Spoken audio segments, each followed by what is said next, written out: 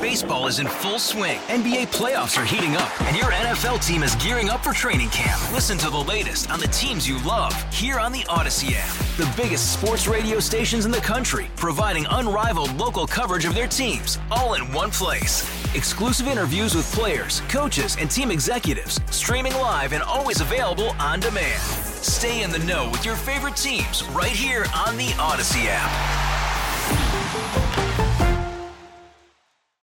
Talk some hockey, and when we do that, there's only one person I want to talk hockey with, and that is the voice of the Capitals forever. That would be Joe Beninati. The Caps right now 6 points out of the final wild card spot for Eastern Conference playoff position. They are 10 points behind the third spot in their division. They have faced, as I mentioned earlier in the show, a brutal schedule here recently, playing the best teams in the league really in 6 out of their last 7 games. Joe joins us now courtesy of our BetQL guest hotline. Before we get to the prospects of 30 games left and perhaps a run into contention and a run into the postseason, what's changed about Alex Ovechkin over the last 6 games?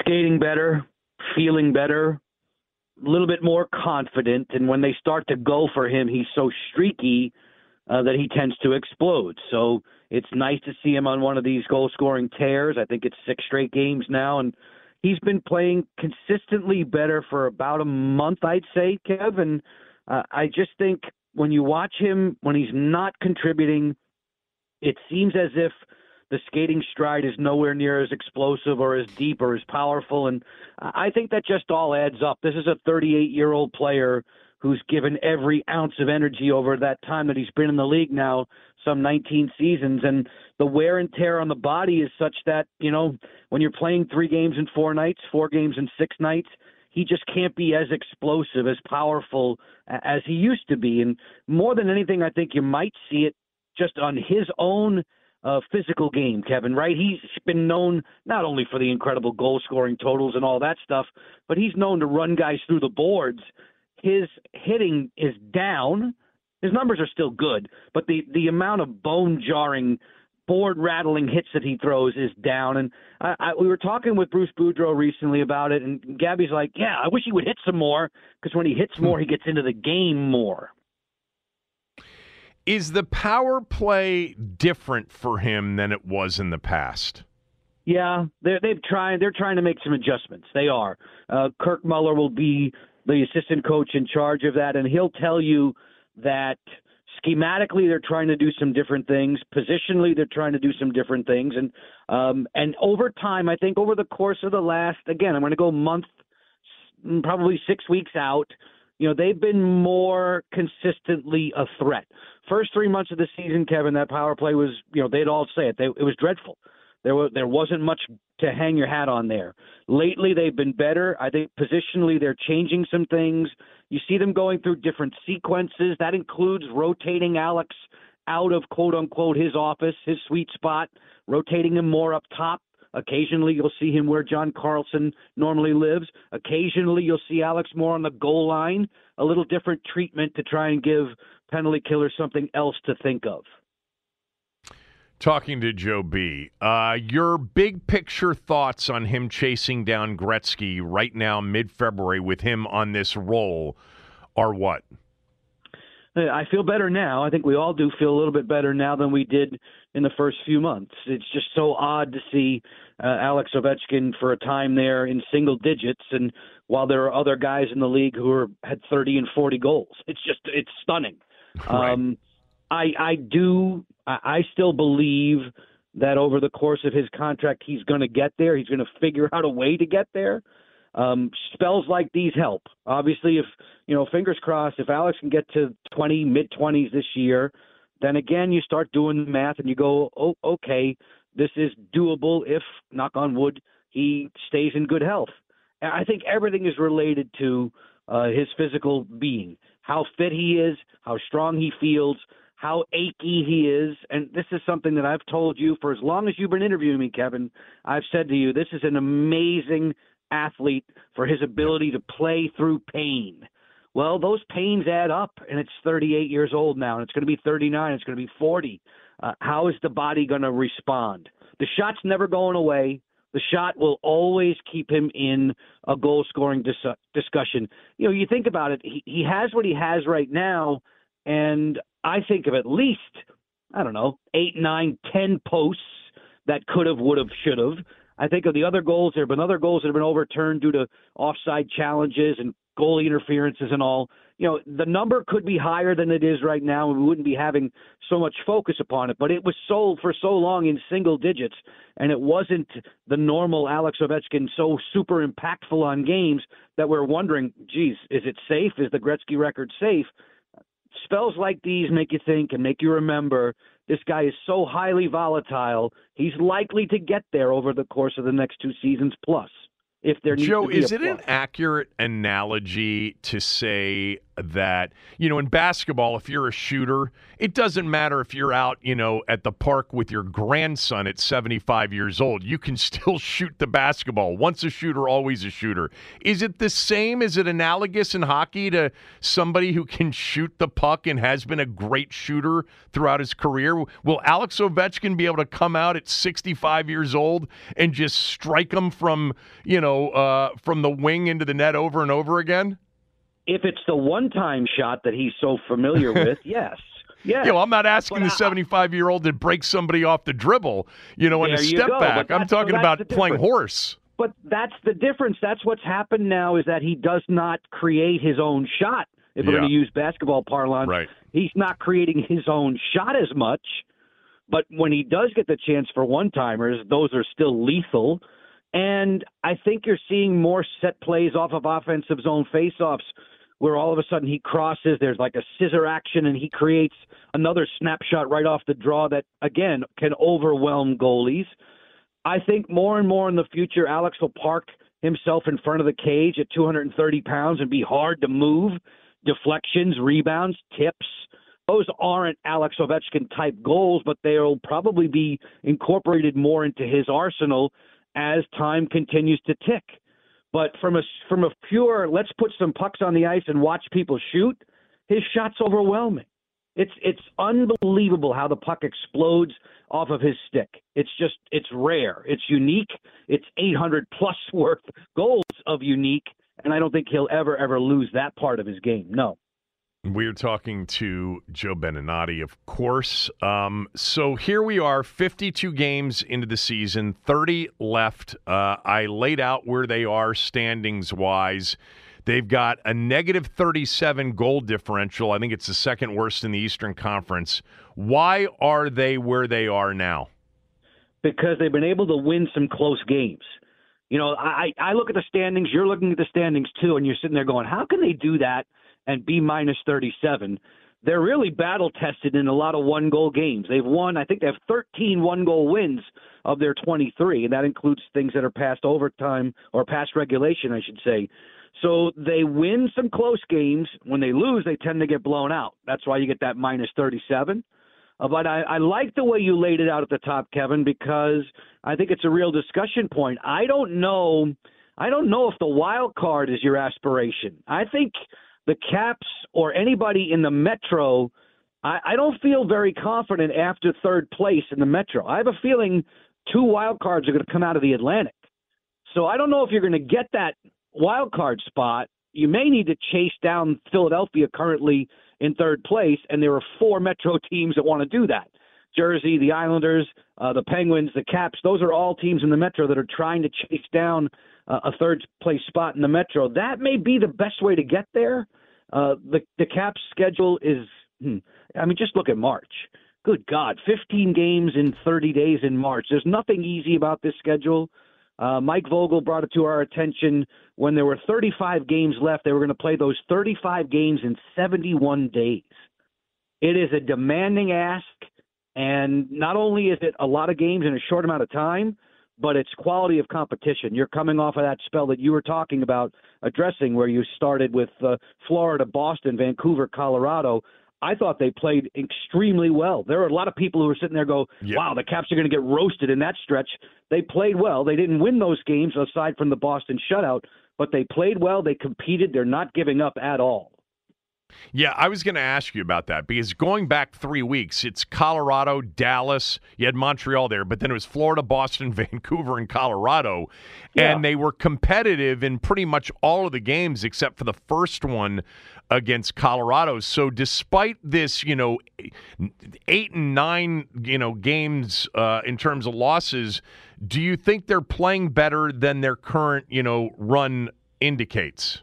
Yes, the answer to that is yes, but still you've got to score goals. Yeah. And this has been this team's sore spot from the outset. They are the lowest scoring team in the Eastern Conference.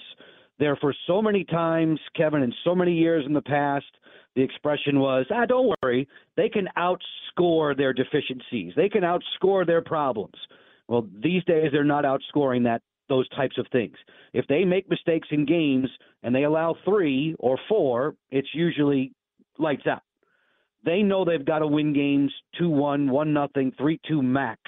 And I think what may be happening, I think Spencer Carberry attributed some of this. Carberry said, we're trying to score goals, we're taking chances, more risks, and we're forgetting that, at the core, we should be trying to win games 2-1. If they try to go for that third and fourth goal, they tend to leave themselves susceptible to counter strikes. And when that happens and you're playing the brass of the league, all of a sudden, you can't do that. You make mistakes against Florida, Colorado, Vancouver, they're going to make you pay. So the trade deadline, I think, is first week in March, somewhere around there, March 7th or March 8th. I think they've got 6 or 7 games prior to then. Maybe the results of these 6 or 7 games will kind of dictate their mindset at the trade deadline. But as we sit here today, what do you think their mindset will be? Is a guy like Mantha potentially on the trade block? How do you view that? I would say, the deadline is March 8th. And President and GM Brian McClellan looked at the schedule and actually pointed to this past stretch of 4 games and said, you know what, this is going to have a strong inclination as to where I'm going in the buyer-seller world. And You're talking about the Florida, Boston, Vancouver, Colorado run, the 4 that they just played. Yeah, unfortunately, you've lost 8 of 9. Yep. And if you're going to take a cold, hard look at we've lost 8 of 9, then you're going to go into that seller brigade. If all of a sudden they rip off 5 straight wins here, that might change Brian's approach. I think the question is how, if they're going to tear it down, how deep will ownership and management allow to be this tear down? I think the unrestricted free agents, sure, you've heard all of those names. Edmondson on the back end, Pacioretty if he would waive his no trade clause. Mantha is in that UFA pool. The question is, I keep seeing people talking about, hey, is Charlie Lindgren available? Hey, is Nick Dowd's going to be way available on March 8th? He'll bring back the greatest return. I don't know if those guys are in the hopper yet. I don't know if Brian McClellan's talking about that yet. How deep will the teardown be? If it will only be guys who aren't under contract next year, then you've heard the names who are likely to be bandied about. If it goes deeper than that, then I'm anxious to see how far they can cut. But this is the kind of situation you're in. If things continue to spiral the wrong way, then obviously they'll be in the seller's market. But for right now, 6 points out of a wild card, 10 points behind third place, I don't know if it's time to say, yeah, we're done. Because they have played well in these games against the best teams in the leagues. Joe, they've come up short. They lose. Okay, fine. I understand that. If they continue to lose to lesser lights, then yes, Brian's decision will be much, I think, more simple, and then the phone will be busy. Yeah, I would think that the loss out of the All-Star break and a one-sided loss to Montreal was the one that really hurts more than the others. Yeah, that didn't feel good. That was a kick in the pants for sure. Yeah. And you're playing Montreal on Saturday night, so let's see. And you've got, some games against teams in front of you like Detroit and Philadelphia you mentioned coming up in the next week and a half. Always enjoy the those straight up. Yeah, you got to have those straight up. Yeah. I think they play Philly twice or 3 times. I was looking at that when you mentioned that's the team. But they also have Detroit 3 times, and that's a team they're really chasing down as well. And it's love been the conversation since mid-January. Detroit's been really good since mid-January. It's going to be all about the schedule and how well they can win these low-scoring games. Well, look, if you make a run, and it doesn't matter in the NHL whether you're the 8 seed or the 2 seed, just try to get in. And I think it's, important for them right now to not have 2 seasons go by without postseason games. But it'll be a tough stretch here for them. But as always, I appreciate your candor and your time. Hope you're well. Talk to you soon. Thanks a lot, Kevin. Same here. Joe Beninati, everybody. We'll do some Denton news next, and then we'll go out to Kansas City and talk to our friend Steven Spector about what happened yesterday in KC. We'll talk some football as well. Kevin Sheehan Show, the Team 980 and the Team980.com. Baseball is in full swing. NBA playoffs are heating up, and your NFL team is gearing up for training camp. Listen to the latest on the teams you love here on the Odyssey app. The biggest sports radio stations in the country, providing unrivaled local coverage of their teams, all in one place. Exclusive interviews with players, coaches, and team executives, streaming live and always available on demand. Stay in the know with your favorite teams right here on the Odyssey app.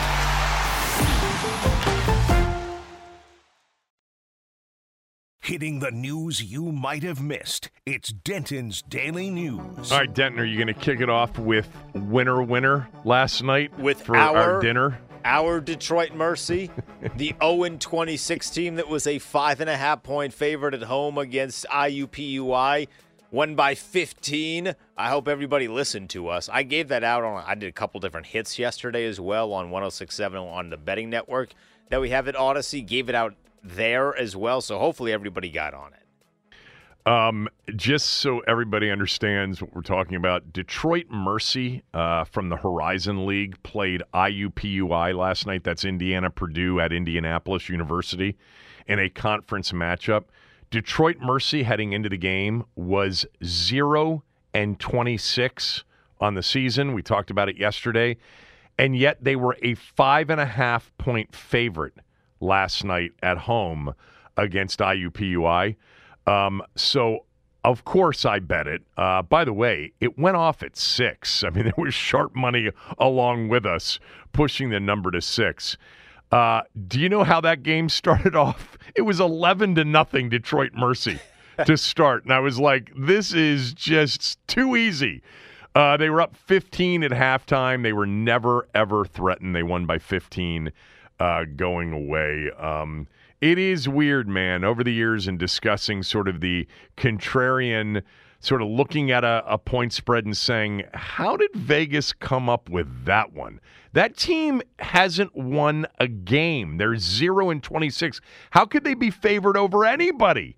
And not only favored, by the way, it's not like they were a 2-point favorite. They were a 5.5, 6-point favorite. And just so everybody understands, as we've been talking about for years, they don't make big mistakes in Vegas. They make mistakes every once in a while. The public wins. If they didn't win some, then they'd stop playing. But man, that was satisfying last night because I gave it out. You and I gave it out on the show. I gave it out on the podcast. I had friends of mine going, "Did I hear you say Detroit? Who are they?" I said, "Just play them." But, there was a limit for some people, let me just say, on the size bet you could place, which actually probably was safe anyway for a game like that. Did you see the ending of the game?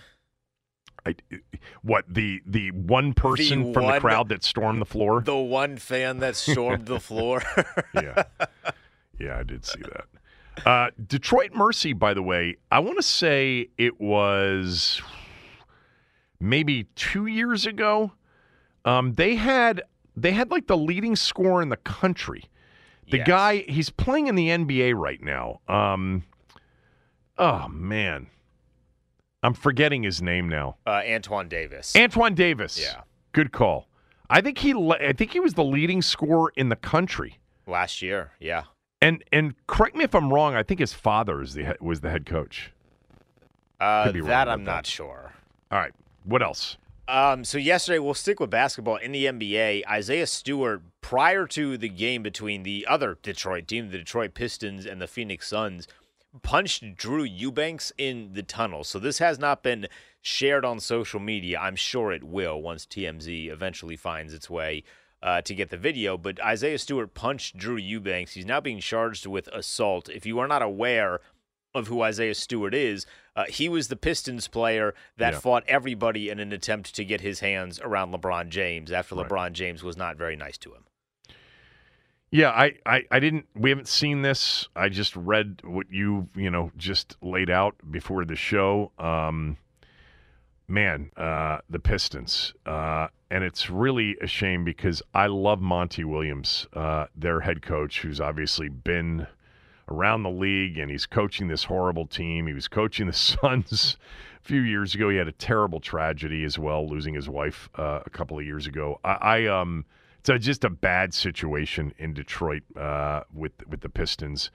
They've actually been more competitive in recent weeks in their games, but I don't know. Was it a felony? Was it a felony charge or misdemeanor? If it's assault, it's felony, right? Yeah, I believe if it's assault, it's felony. Mm-hmm. Maybe Neil and Rockville can look up something on this. And he's the one guy that even Draymond Green is scared of in the NBA. What'd you say? He's one of the guys that Draymond Green is even scared of in Stewart, the NBA. Yeah. By the way, did you watch your Clippers last night? Big comeback win after Ty Lue gets ejected. Yeah, Kawhi was actually not playing. Surprise, surprise. He's injured a little bit, and they're going to rest him through the All-Star break and bring him back afterwards. Apparently, it's not serious. I did watch some of this game. Let me just tell you that there was a run by Golden State at one point to go up 9. I thought they were going to win this game going away, so I did not stay up for the fourth quarter when apparently Norman Powell went off for the Clippers. And George had a big game, and they came back because Golden State had won like 6 in a row, was it? 5 in a row, 6 in a row, something like that. And they were favored last night in the game with Kawhi out. Good win for the Clippers. I'm telling you, the West, when we get there in April and May, it's going to be – some of these series are going to be so intense and so tight and so hard to predict as well. It'll be fun. That's a good win for them. And Golden State's still sitting there in kind of that play-in territory with the Lakers. How about the Celtics beating the Nets by 50? Peyton Pritchard led all scorers with 28 points, but you didn't expect his name to be the leading scorer. Yeah, I read that this is only the third time, I think, in NBA history that a team has multiple 50-point wins in a season. You know, you're going to see more of these lopsided results because of the points that are being scored in these games. You know, there's so much offensive explosiveness in these games. The Celtics beat Indiana early in the season 155-104. All right, that was a 51-point win. This is their second 50-point win in the season, 136-86. And when you've got a team like Boston who, you know, regularly goes for $130 or $140 or more, it seems like you're going to have nights where the other team's down by 20, down by 30, and just says, "Yeah, let's put in the scrubs," and it can get completely out of hand. It's amazing the scoring going on. I have not read. There was a really in-depth story by what's his face on. I'm forgetting his name now. The guy that writes a lot of the analytics stuff, NBA stuff for ESPN, but about scoring and why it's up. It's been on my list to get to here. I want to see what the answer is, but points are ridiculous. I mean, 136 for the Celtics is nothing, but they held the Nets to 86. Anything else? Yeah, final thing here. Big news for the video game community. College Football 25, EA Sports College Football 25 is coming. They just released a trailer. They have a full reveal in May. All of their logos have changed on social media. Are you a gamer? What does this mean? Are you a gamer at all? No, I'm not a gamer. So I'm an adult. You'd love this game, I promise you. So back in the day, you have Madden, where you also had an NCAA football. Look, I say that I was big into Tiger Woods golf.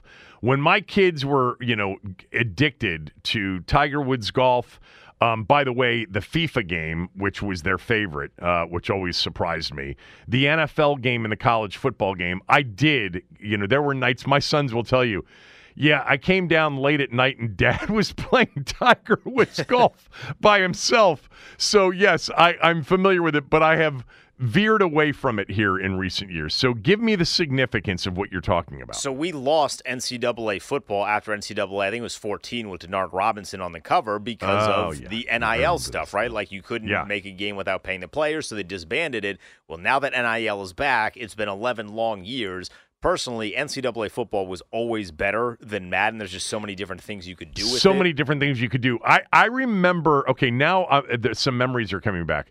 I remember when I played that game with my sons, I always had Air Force and ran the triple option over and over again and always did well with it.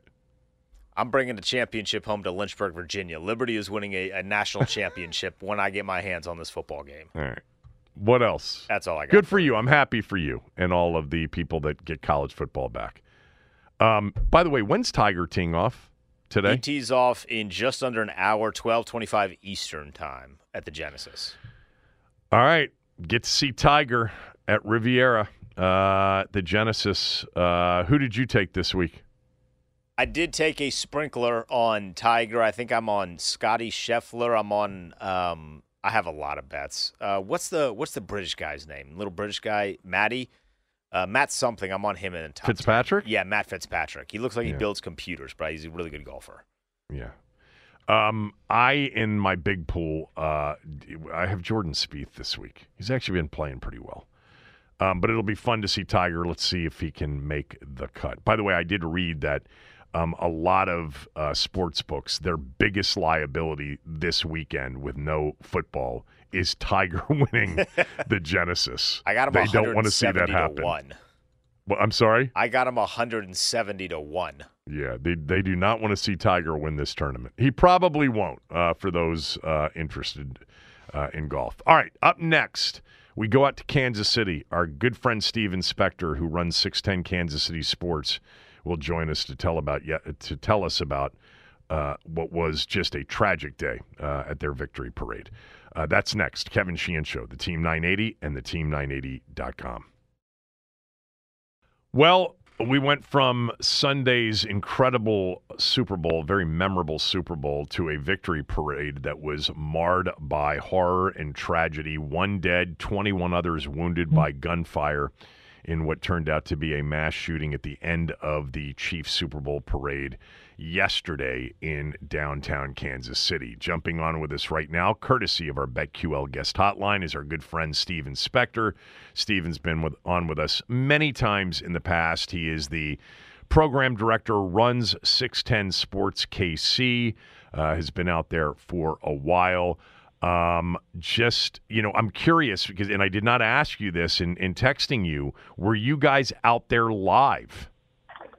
We were. We had our midday show on from 10 to 2 Central Time. We were broadcasting about 4 blocks away along the parade route. So we were live, and we were carrying everything live as everything unfolded, the speeches, and we were just going back to regularly scheduled programming when everything began to unfold. But we were down there. We had other staff members off air, people in the promotions department very close by. So certainly a day that touched a lot of the people in this cluster very closely. We had, friends, family, kids of employees all down there hoping to celebrate a Chiefs dynasty. And they did until 2:00, and then everything went sideways. Steven, were you there or were you back at the station? I was back at the station coordinating everything. So we had just sent down our midday show, Cody and Alex, who were there from 10 to 2 along the parade route.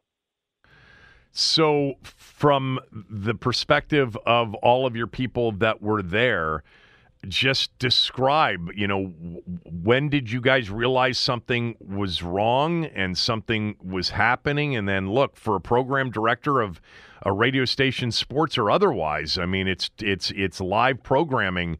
It was probably pretty harried for you. Yeah, absolutely. And it's one of those days you don't plan for, right? You have a rundown and you know what you're going to talk about, and 2 minutes before you take the air, it's all thrown out the window. So just because I'm sure everybody listening probably wasn't watching live like we were.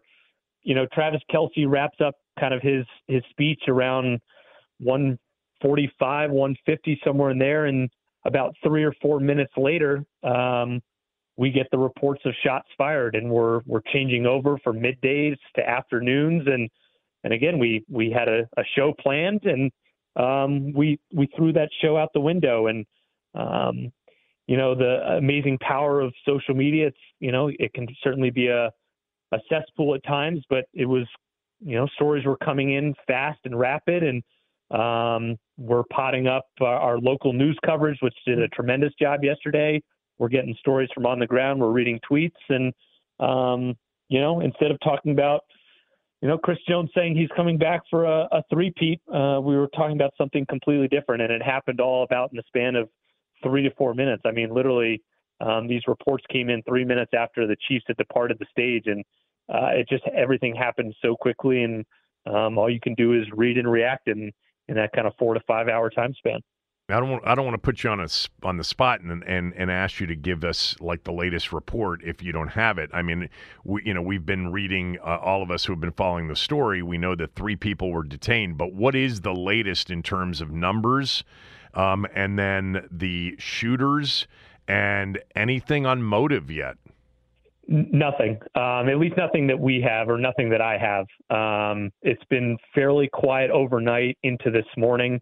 They're still doing it's a big crime scene around the parade and around Union Station. So no new information as of last night and of this morning. I know the mayor's set to speak here very shortly. I know the FBI in Kansas City, the field office here, is asking people for videos to send in so they can help paint a better picture of the events that unfolded yesterday. But what is what I know at the moment.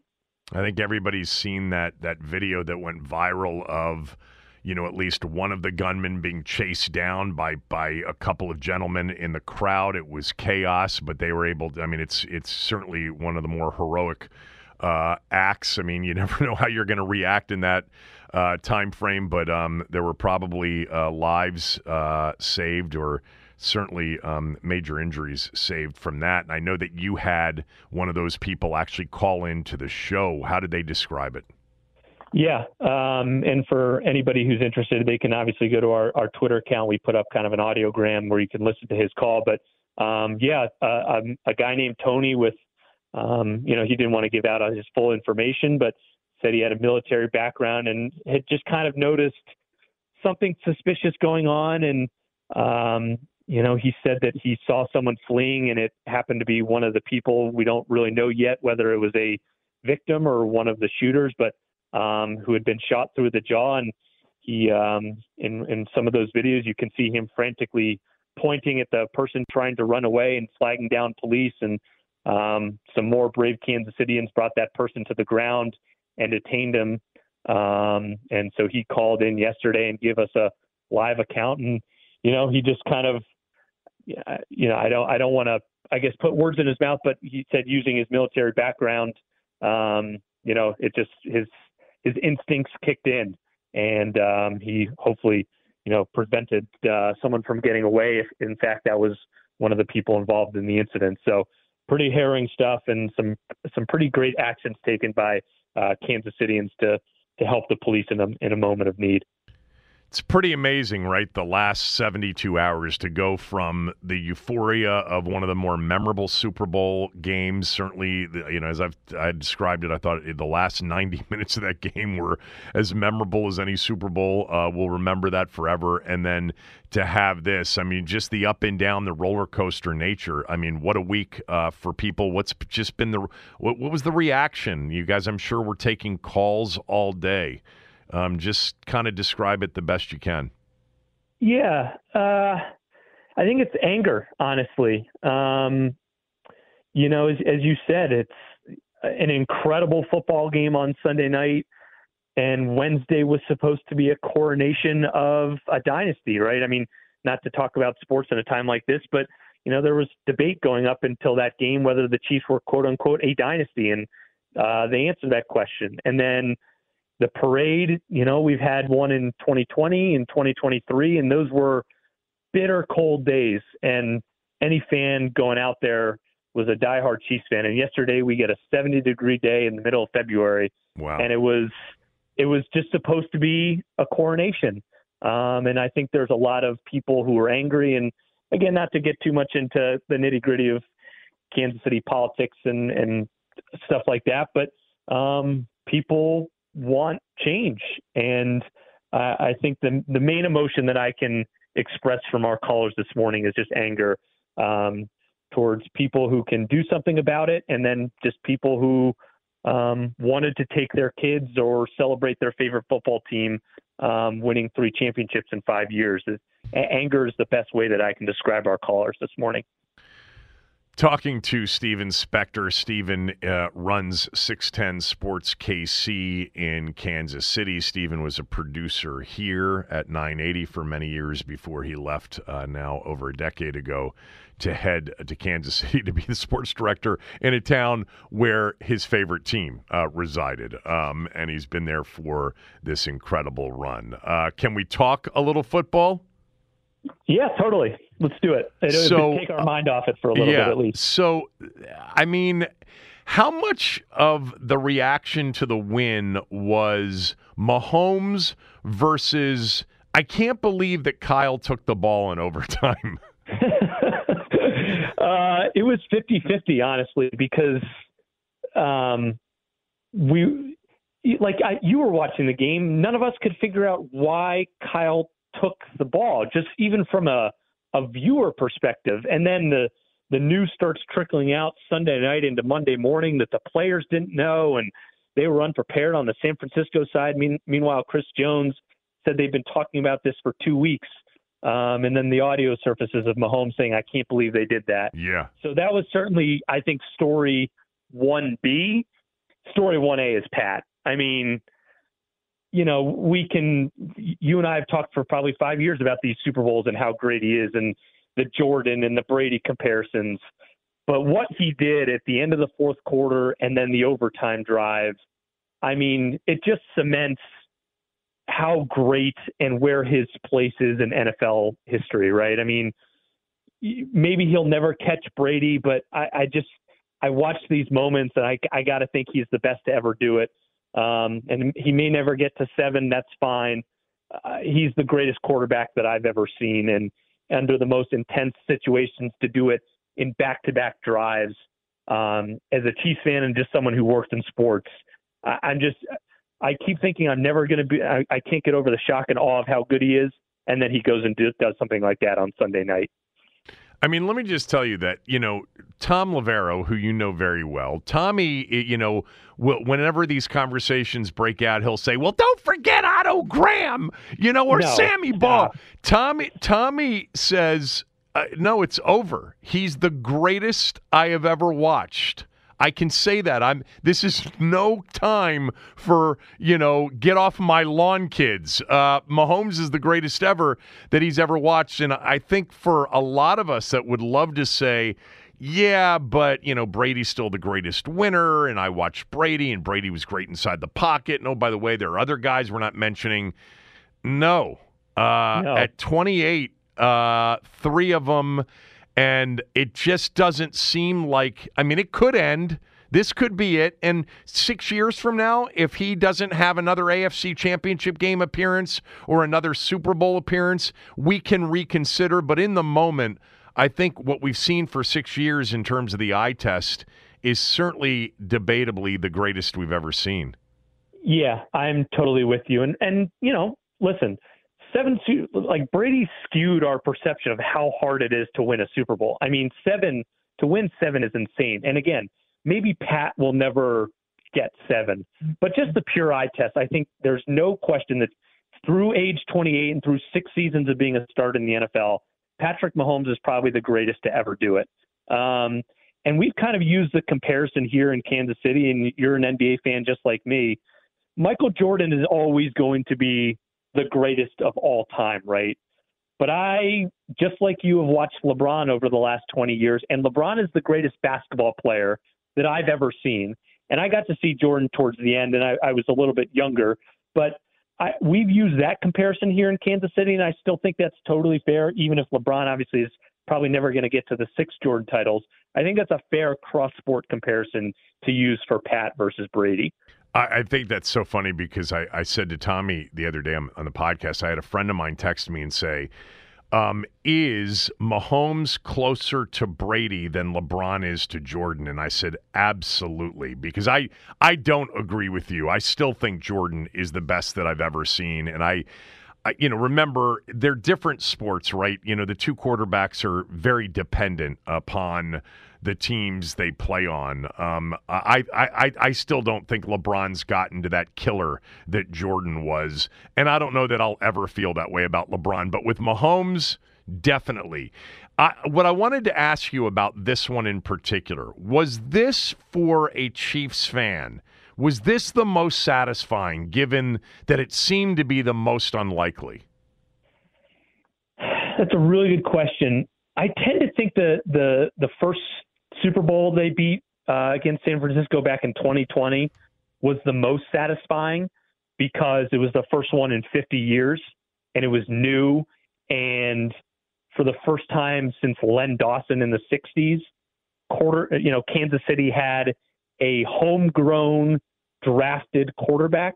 And even at that point, we still didn't even know how great Pat was, despite an MVP and a Super Bowl in his first 2 seasons as a starter. So I think 2020 is maybe the best Chiefs fans have ever felt following a Super Bowl victory. But to your point, this was easily the most unexpected because a majority of this fan base, including myself, I'm in that category, wrote this team off after the Christmas Day game against the Raiders. I mean, they looked, they'd lost 4 or 6. They lost to a bad Raiders team. Pat threw, a bad pick 6, a bad fumble for a touchdown. This team was finished. And the run that they just went on, Miami never had a chance in Arrowhead, but to go to Buffalo, to go to Baltimore, and then win in a home crowd environment because San Francisco was about 70% of that game in Vegas. I mean, it's one of the greatest runs in NFL history, just the teams that they had to go through to win the championship. Was it? I didn't realize it was a 70-30 San Francisco fan to Chiefs fan in Vegas. Very heavy San Francisco. Yeah, interesting. Absolutely. I still think the Baltimore win is the most impressive because I just thought Baltimore was the best team and one of the better teams I had watched regular season in years, and what they did defensively in that game was incredible. By the way, I looked this up because the other day I said to Denton, we were talking about that Christmas Day game, and I said, when they lost to the Raiders and Aiden O'Connell threw for like 50 yards, I'm like, there was no chance that they were going to the Super Bowl to win it. I went back and looked because I wasn't exactly sure. He threw for 62 yards in an NFL game and his team won. I mean, that's pretty amazing. He didn't complete a pass the final 3 quarters. The final 3 quarters. Or was it the final 3 quarters or just the second half? Or maybe it was the second. At this point, I can't even remember. But he like those 62 yards all came in the first quarter. Like it was one of the worst losses in the Reid-Mahomes era, just given the circumstances of the expectations of where this team is supposed to be every year. So you said that there was excitement before all hell broke loose yesterday because Chris Jones wants to come back. So let me ask you, because to me, he was the second most impactful player on the field Sunday, and I don't even think it's close. And was so disruptive and has been that way, obviously, in the postseason so many times. If it's him or Snead, is it a choice, or do they get them both signed? I think that is going to be the number one. When we get through all this week, and we put yesterday's events behind us, that is going to be the number one topic, and has been a talking point throughout most of this past regular season. There's a way they can do both. They could potentially franchise L'Jarius Sneed and sign Chris Jones, and then figure out L'Jarius Sneed a year later. There's a chance they can bring them both back, but I would say it's a 50-50 split on what people want L'Jarius Sneed versus Chris Jones. Maybe 51-49 L'Jarius Sneed because of the way the Chris Jones contract played out last season. But it's going to be a very, very hotly debated topic here in Kansas City because L'Jarius Sneed. Well, which side would you come down on? To me, Jones just has to come back. It's a different defense without him. Yeah, that's true. My fear with Chris Jones is that he's at age 30, and he's going to be in a age 31 season. Now, he's great, but just my general principle of paying players after 30 makes me really nervous. And if you can sign L'Jarius Sneed to a 3-year deal, and you have Trent McDuffie for 3 more years on his rookie deal after being a first-round pick, you're solidified at corner, and you have the best tandem in the NFL. You can draft pass rush. You can maybe sign a free agent pass rusher. Chris Jones would be a tremendous loss. But if you're telling me I have 2 lockdown corners, I can work with that while starting a defense. Andy Reid's coming back, right? He's coming back. Yep. You have said to me before that Matt Nagy is coach in waiting. Why isn't it Spags? It's another really good question. I think the assumption is that, they want to continue the offensive continuity for Pat.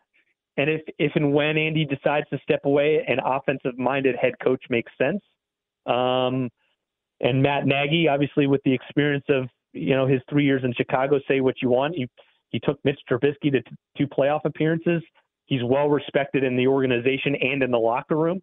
A lot of people just believe that Matt Nagy, also, the age factor of him versus Spags and sure. Their age difference is part of that. Okay. But I think there's probably more continuity just keeping Andy Reid's offense with Pat. What about Eric Bieniemy? There were some reports. I mean, we saw that he actually joined the team briefly before the Baltimore game. Do you think Andy will bring him back right now? If he doesn't go there, he may not be employed next year. We're having these exact same debates on and off the air here in KC. I tend to think they can't. I don't think you can go backwards in that relationship. And what's his place? Florio and his terrible reporting about it being an assistant coach. Well, Dave Tobe's already the assistant head coach, and you can't Yeah, I mean, he's a whole other issue. But he reported that they would bring him back as an assistant head coach, but that title's already filled. And can you undermine Matt Nagy and his offense? I just don't think you want to go down that road if you're Andy Reid. So I would bet that does not happen, but I can see why those rumors would kind of be pervasive in the early parts of this offseason. Yeah, I mean, we've talked a little bit about it here. To me, if Andy doesn't bring him back, he ends up in college more likely than not, somewhere. I think Eric Bieniemy would be a fantastic college coach. I've said that for as long as he's been trying to get these NFL head coaching jobs, and that's a whole other topic. But I think you're right. Like, all the offensive coordinator positions have been filled in the NFL. If it's not going to be in Kansas City, he's either going to be unemployed in the NFL or he's got to be having a job in college. Thanks for doing this. I know yesterday was a difficult day. Everybody, not NFL fans, just everybody in general, wishes all of you in Kansas City the best. I'll talk to you soon, man. Thanks. Appreciate it, Kevin. Thanks for having me on. Steven Spector, everybody, the program director, runs 610 Sports KC, the big sports talk station in Kansas City. You can follow him on Twitter, on X, at Steven Spector 10. By the way, he mentioned the audio that surfaced about the coin toss in overtime.